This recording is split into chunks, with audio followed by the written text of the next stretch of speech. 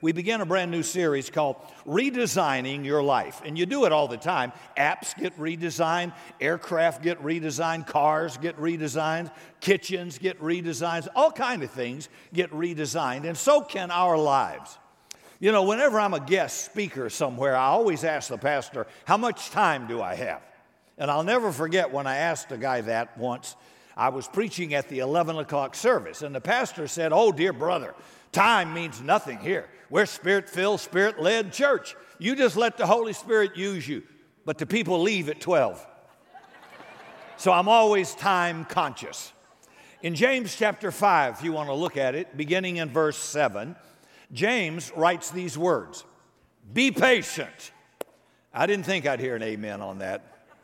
Be patient, therefore, brothers, until the coming of the Lord. See how the farmer waits for the precious fruit of the earth, being patient about it, until he receives the early and latter rains. Verse 8, you also be patient. I think he's trying to tell us something. Verse 9, do not grumble against one another, brothers, so that you may not be judged. Behold, the judge is standing at the door. As an example of suffering and patience, take the prophets who spoke in the name of the Lord. We consider those blessed who remain. Now here's a synonym for patience. Steadfast. See, you have heard of the steadfastness of Job. That's the word patience. And you have seen the purpose of the Lord, how the Lord is compassionate and how he is merciful. One of the weirdest things that could ever happen to an oyster is to have lodged within its shell a tiny grain of sand. Now, see, you're only going to hear this here on Sunday, all right? You didn't know. You seafood lovers didn't know this. Typically, when that happens, and it happens a lot, 99.9% of the times, that oyster can locate that grain of sand and expel it out of its shell and do the rest of the day what an oyster does, which I have no idea.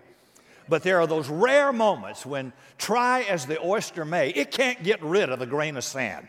And it's in a situation it can't get out of, and a circumstance it can't change, like some of you. And this oyster, when this happens, finds itself irritated, frustrated, exacerbated, and any other kind of unsanctified aided you can think of. It's about to lose its mind. It's in a situation it can't change, and it's at this moment something beautiful happens. It's as if this oyster kind of says to itself in oyster language, if I can't get out of this situation, I might as well make the most of it. So it finds this grain of sand and starts coating it over and over and over with a liquid, milky substance that, ladies, when it solidifies, you will pay top dollar for. It's called a pearl. You know, all a pearl is at the end of the day is the fruit of a frustrated oyster. The next time you girls put on your pearls, remind yourself, I'm wearing somebody's bad day. And the truth is, if there were no irritation, frustration, or exacerbation, and if there was no sense of I'm about to lose it, there'd be no pearls. So I want to encourage everybody today that no matter where you are or where you are on the spiritual spectrum, from you didn't know Jesus from a hole in the ground to I grew up in Sunday school hearing all about him since the earliest days of my life, you've been made in the image of God like we all have. I want you to know God has an assignment on your life. He wants to lift you up as a trophy of his grace, a pearl of great price. Psalms 139 says, all of us are fearfully and wonderfully made. Ephesians 2:10, Paul says, we are God's workmanship created for good works. So God has created us on purpose for a purpose. Now, your mom and dad may not have planned you. One of the ways you tell is your closest sibling is a decade older than you. You were probably a surprise to them. But in the sovereignty of God, there are no surprises. On purpose, for a purpose. God wants to make us pearls. Now, our problem is this. While we love the destination, we hate the process. Because what's true in the natural for an oyster is true in our lives spiritually. There's no such thing as pearls without life's irritating, frustrating, exacerbating grains of sand. And our problem is we want to get to where we're going quick, fast, and in a hurry. We're Americans. But if you could take a walk through God's kitchen, you'd be shocked to find in His kitchen there are no microwaves, only crock pots. Not crack pots, but we got those too. God says to you, you're here, and I want to move you here. I need to do a work with you in your character or your attitude. I want to take you to a place of fall-off-the-bone, succulent faith. But in order for me to do it, I need you to serve a couple of tours of duty in my crock pot. I got to put you in there, put the lid on, turn the heat up, and put you in a situation where degrees behind your name can't solve it. Your social network can't fix it. The money in your bank account can't get you out of it. You're going to get mad at me, God says, but you're going to have to learn to trust me and lift up your eyes to the hills from where your help comes, knowing your help comes from the Lord. You're going to have to learn to be patient. Now, we're talking about redesigning our life. Greek scholars tell us if you were to analyze and compare the epistles in their original language, James has the highest concentration of imperatives. The idea of an imperative is a command.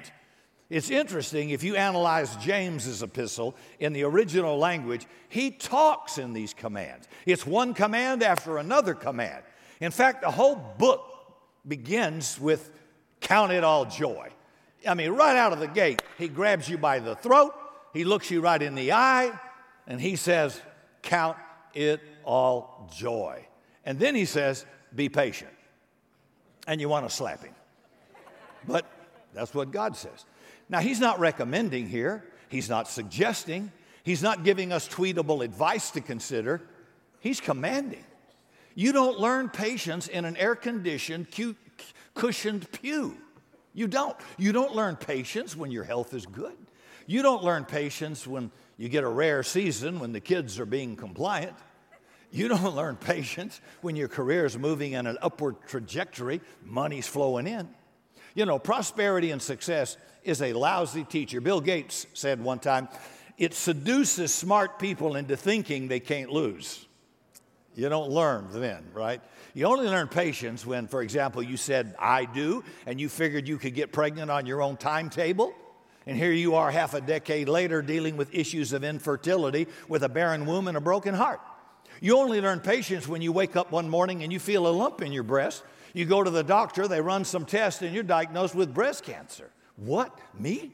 You only learn patience, men, when you just thought it was your annual physical, and a few days later the doctor calls back saying your PSA is elevated, we want to run some more tests, and then you hear that dreaded phrase, prostate cancer, and just like that you're scheduling surgeries. You only learn patience when you're in that prolonged season of singleness, and you really want to get married.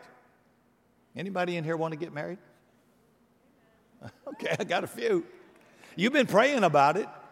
And once again, you got to put on one of those hideous bridesmaid dresses and stand at the altar for somebody else. And I know what you're thinking when you stand there. She's not even as cute as me, and she's getting married ahead of me.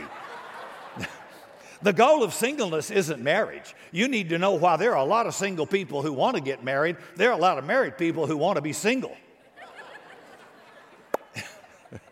I hope your wife ain't with you, brother, back there. I don't know.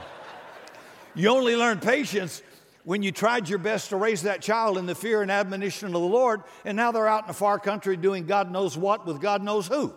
You've had to reach the conclusion that yelling isn't helping, threats aren't doing any good, and the best parenting I can do is to just parent on my knees waiting on God. The reasons, this is good to know, the reasons we Christians never, ever pray for patience is because we are theologically sophisticated and astute enough to know that embedded in that request for patience is another request that says, God, put me in something I don't like. Yeah, we want scripture, Romans 5, verse 3. Tribulation works patience. Oh, Lord, I need more patience. Okay, more trouble. I'm not praying that prayer, okay? And I suggest you don't either. See, I'm not dumb. I'm not a genius, but I know better than that. Because the only way I can develop patience is with some tribulation. Anybody got some tribulation going on? Yeah. Oh, good. Oh, good. Welcome to the old crock pot. See, I need to understand that God is after a lot more than my comfort and my happiness. He's after His glory and my good, your good. You keep inhaling and exhaling, and I tell you what, folks, all of us will do several tours of duty in God's divine crock pot. You know, what does patience look like, Rick? Well, James tells us. If you want a picture of what patience looks like, verse 7, he says, look at the farmer. No farmer goes to a barren field before harvest season, looks down at the barren ground and looks up to God and says, God, in the name of Jesus, I command corn right now. God, I'm waiting on you to do it. That ain't going to work, right? You know that. The farmer goes to a barren field and he plows and he plows and he plows and he sows and he sows and he cultivates day in and day out with back-breaking work and does all of that under one fundamental principle. Unless God sends the rain, my labor is in vain. It's as if the farmer says, I'm going to do my something while I wait on God to do His something, knowing when God puts His something to my something, now we have something. See? So the farmer teaches us that patience is never passive resignation where I just sit around and twiddle my thumbs. It's active participation. It's doing all that I can do with what I have where I am. Let me pause a minute. If you go to a restaurant, don't you expect someone to wait on your table? Waiting on the table is not smoking out in the kitchen while you're waiting on somebody to wait on you. Waiting on the Lord means I'm serving in an aggressive action with what I can do, where I am, in the situation I am, until God shows up and does His thing. It is not, I'm waiting on the Lord. No, you just lazy. Waiting on the Lord means I'm serving. I mean, you could find Osama bin Laden faster than you can get some waitresses, and they still want 20%. I think it was Tim Powell that told me, you've heard of tips? It means to ensure proper service. You don't get 20% for just throwing my plate down. You're supposed to serve the table. Well, that's what God says. Wait on the Lord. Does that make sense? Okay, it's not sitting in a pew hoping, that pixie dust will fall on you and something will happen. I remember a flight to London several years ago, and as we approached Heathrow Airport, we got an unexpected aerial tour of London, just going around and around in big circles. And I remember across the aisle from me was a well-dressed business guy who was verbally upset we weren't going to land on time for his meeting. And he couldn't understand why the pilot didn't put the thing down so he could get to his meeting. But Air Traffic Control, ATC, could see what he couldn't see, that the airspace was too crowded over Heathrow, and it was a safety issue. Have you ever found yourself maybe now in a holding pattern? Oh, it sucks. It really does. You're just going around and around, and it doesn't seem like anything's happening. I wish there were a couple people here who weren't so spiritual that they could say, Rick, I've actually found myself frustrated with God. Land the plane, God, I'm ready to get pregnant. Land the plane, God, I'm ready to be done with this health issue. Land the plane, God, and bring back that rebellious child. Land the plane, God, get me that job. Land the plane, God, in my marriage. Now, you need to know that God sits up high, looks down low. He sees what you and I don't see, and He knows what you and I don't know. My grandmother used to say of God, He may not come, Ricky, when you want Him to, but He's always on time. I hated that. I still hate that. He's never early, but He's never late. Once in a while, I just wish He'd show up early. Surprise! Typically, that doesn't happen.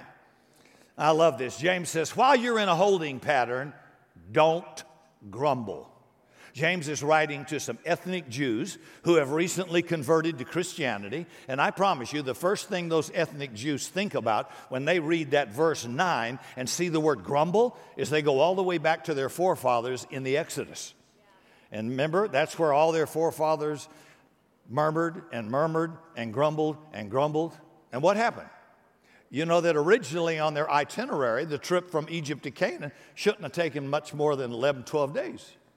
But because of their murmuring and grumble, it turned into a 40-year holding pattern. It's like God was saying, guys, we should have been there 39 years and 50 weeks ago. But because you keep complaining and you're a victim and you're passive, I've had to lengthen your tour of duty in the crock pot. You're not ready. And if you're telling me how long you've been in the crock pot, it might tell me something about you. Yeah, 40 years? Whoa. All right. I wonder if God's saying that to somebody here today or online. You know, God is saying, hey, Jack, we should have been off this page, out of this chapter and into the next book. But you got a bad attitude. There's no joy. All you do is murmur. And James is telling us in verse 9, just because you're in a crock pot doesn't mean you're patient. You can be in a crock pot and still be impatient. Patience is about your attitude. You know, we don't need old people. We need patriarchs and matriarchs. Big difference. And if you're a seasoned saint, you don't have the market cornered on grumbling and complaining. We understand that. But a patriarch or a matriarch is an individual who's leveraged their odometer in their journey with Jesus through life, and they're investing it down into future generations, inspiring them in their journey with God for a time that patriarch or matriarch won't live to see. That's the next generation. We got a lot of life experiences in here. And that means if you're a seasoned saint and you got your AARP card, you ought to be holding court at a restaurant, at your house, or some breakfast joint with young adults or somebody beating down your door to take notes and get some wisdom. You should have learned something. What not to do. What I did do that did work. People can learn from that, and you can save them a lifetime of real problems. They're going to have their own, but you can save them a lot of trouble by just getting wisdom. The Bible says, I know, I'm spirit-filled, I'm a charismatic, la, la, la, la, la. But he says the most important thing, get wisdom. Wisdom is the chief thing. And it's available to everybody. I mean, some of you are in a place, I want to say, like Dr. Phil, and how's that working for you? You've been through 3 husbands. How's that working for you? You reckon you have some responsibility in this? You've been fired from 4 jobs. Hello? You're always there. Must be some connection. I mean, I want to talk to you, but, I'm pastor, I can't talk like that. Some of you just need a good bottom kicking to say, wake up, Sparky. God's not a problem, you're the problem. If nobody ever asked you for wisdom, it could be because your attitude sucks. No joy, just bitter, grumbling, complaining, victimization, and it's not cute. And nobody likes it. James writes in verse 10, as an example of suffering and patience, take the prophets who spoke in the name of the Lord. We consider those blessed who remained steadfast or patient. You have heard of the patience of Job. So James says, when you find yourself in life's crock pot, sit with a leader. Sort things out with a counselor. If you have to, lean into community. But James says in verse 10, don't forget the prophets. They're your patience posters. The prophets are God's divine show and tell for his patience with you and me. Get to know Ezekiel. God says to Zeke, my people just don't get it, how patient I am with them. They're not understanding my immutability, my unchangeableness, and the fact that I'm the same yesterday, today, and forever. So Zeke, I want to use you as a visual demonstration of how profoundly patient I am.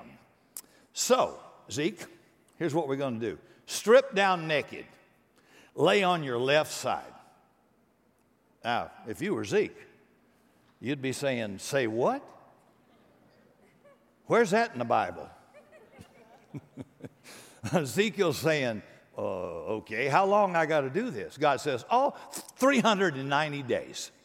Don't move. Why? Because that's how patient I am with my people. Let this sink in.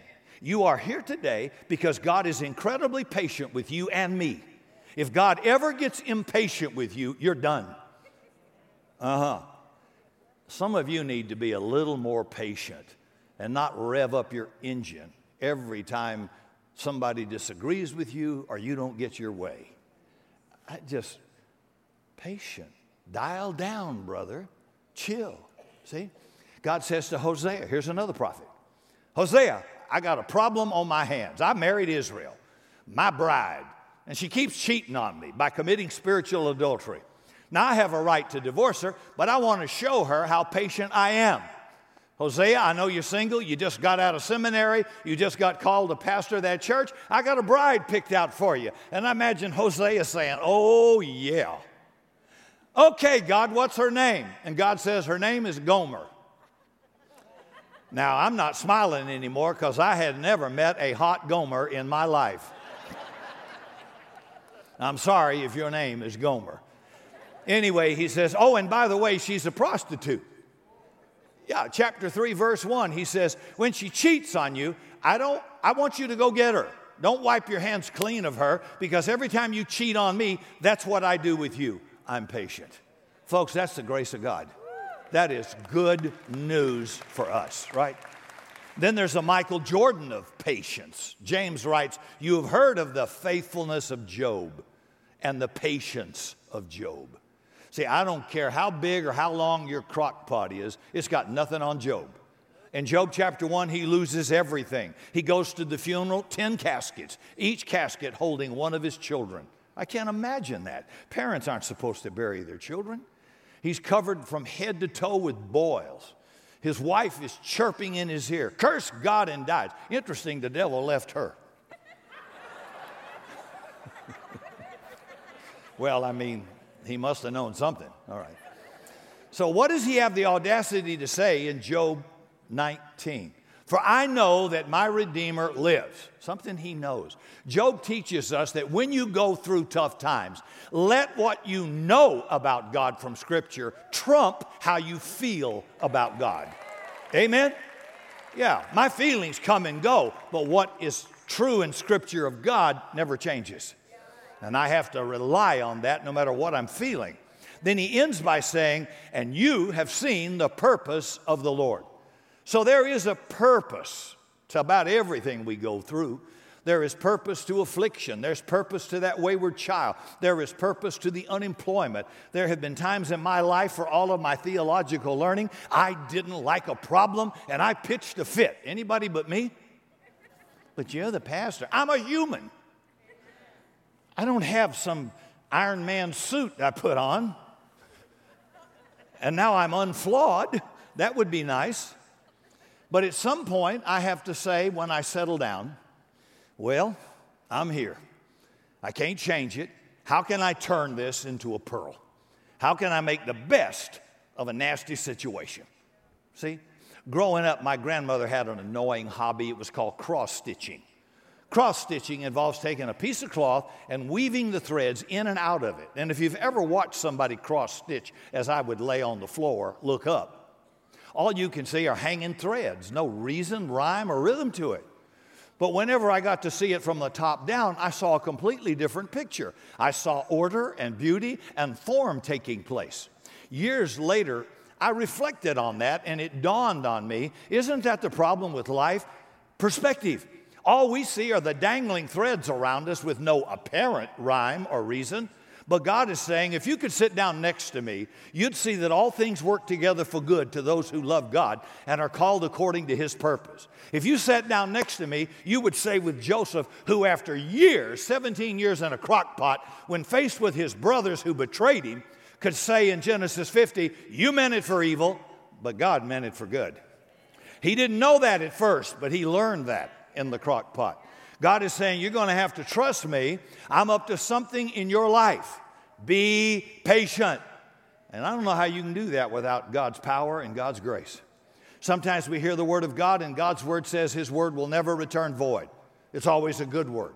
But then there are those special times you hear God's word, and it's what the Bible calls a word in season. It's right where I am at that given moment. And I'm not here to embarrass anybody, but there are people in here today and watching online, and you've heard that word, and it's a word in season, and it's right where you are at this moment.